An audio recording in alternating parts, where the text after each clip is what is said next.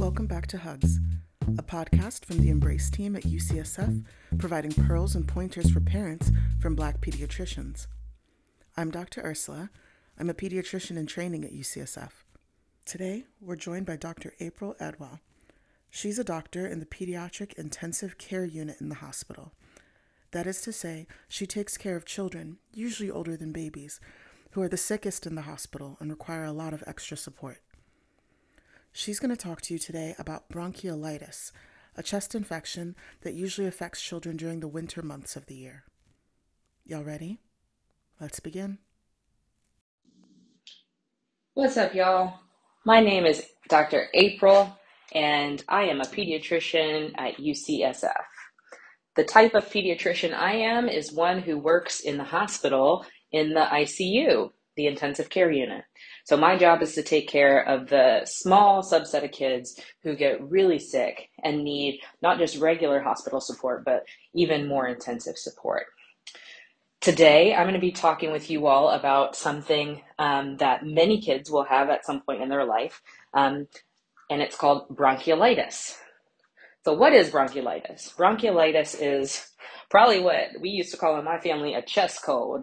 And so it's where in children whose airways and lungs are in general much smaller than adults, when something causes their airways to get irritated and more inflamed. So normally when we breathe in and out, it's not a big deal for the air to come in and for us to blow it back out. But when kids get bronchiolitis, that whole process becomes much more difficult for them because of all the irritation and inflammation. So what happens, the symptoms that you would notice for a kid who's got bronchiolitis is changes in how they're breathing. When I think about who gets bronchiolitis, I think mostly about smaller kids. So I'm talking about toddlers and little babies, and that's because they have the smallest airways out of all kids. And so when those toddlers and babies get bronchiolitis, their work of breathing changes. So what do I mean by work of breathing? I mean, if you look at your kid and instead of very calmly, easily breathing in and out, if you look at them and it looks like they're putting in work to do their breathing, that's what I'm talking about. What things might you notice concretely? Well, if you lift up their shirt or take up their onesie, you might see that underneath their rib cage, they're sucking in really hard every time they try to take a breath. Or even you might see their skin sucking in or pulling in between their ribs. You could also look right at the bottom of their neck between the collarbones. Sometimes you see that area of skin suck in when they try to take a breath as well. Other kids, little babies in particular, you'll see their nose, every time they try to take a breath in, they're pulling so hard that the sides of their nose actually flares out a little bit. We call that nasal flaring, like they're just trying so hard to suck in air. So all of those things are signs that your child might be putting in work to do what is normally something that's pretty simple, breathing. So when should you be worried about your child's breathing and if you think it's bronchiolitis? Well, certainly anytime you're concerned, you can always check in with your pediatrician or family doctor. But some signs and symptoms in particular that usually make us worry are if your child seems like they're breathing much faster than normal. And so it depends on how old the child is, but usually if a child is breathing 40 times a minute or faster, that's probably something that's worth getting checked out.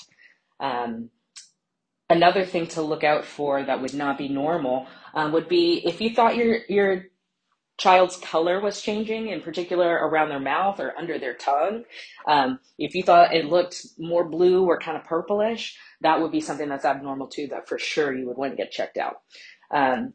But most of the time, for most kids who end up with bronchiolitis, it is not that intense and serious. So bronchiolitis is super common. And what causes it? Viruses. So as you all may know, each year we have what we refer to in the medical community as cold and flu season. And that's when people are just swapping all sorts of germs. And so kids are not immune to that and can pick up any number of viruses from daycare. So viruses are things that cause something as simple as the common cold, something like rhinovirus. You may have also heard about RSV, which is another type of virus that very commonly causes bronchiolitis. And COVID is also an example of a type of virus, but any virus has the ability to cause bronchiolitis in kids. And so why that's important is because most of the time how we treat bronchiolitis doesn't actually involve any sort of antibiotics. Most of the time what you do is sort of support the kid and wait, assuming that none of those sort of more serious, more severe symptoms are present, and it's just a little bit of increased work of breathing and maybe a lot of mucus. The things we do to support kids are suction them. Get you out one of those little bulb suctions and suck out their noses and wipe them. They sell a little over-the-counter like salt spray, little saline spray, sometimes helps clear out some of the crusty boogers and stuff. But that helps at least their nose and their mouth be open and clear, even if their chest is a little bit more tight. And then doing everything you would normally do when your kid doesn't feel good, making sure that they are able to take in fluids, even if they don't feel like they can eat. And then because viruses can cause fever, if your kid is getting a fever, doing all the normal things you would do to support their fever, like giving an age-appropriate dose of Tylenol. So those are the primary treatments. Again, if you end up thinking that your kid is looking not just a regular amount of sick or is concerning to you, absolutely get them evaluated by your pediatrician or family doctor. And sometimes children do end up needing to go to the hospital for bronchiolitis. And they're in the hospital, in addition to suctioning and providing fever control, they also can provide the child with oxygen if the kid needs a little bit of oxygen to just help stay normal as their body clears the virus.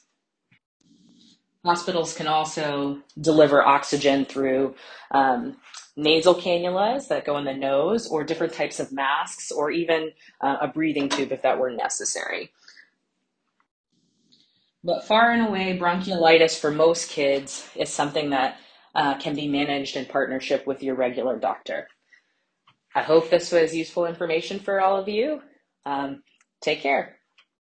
Thank you, Dr. April, for sharing your knowledge about bronchiolitis and how children can be cared for in the hospital.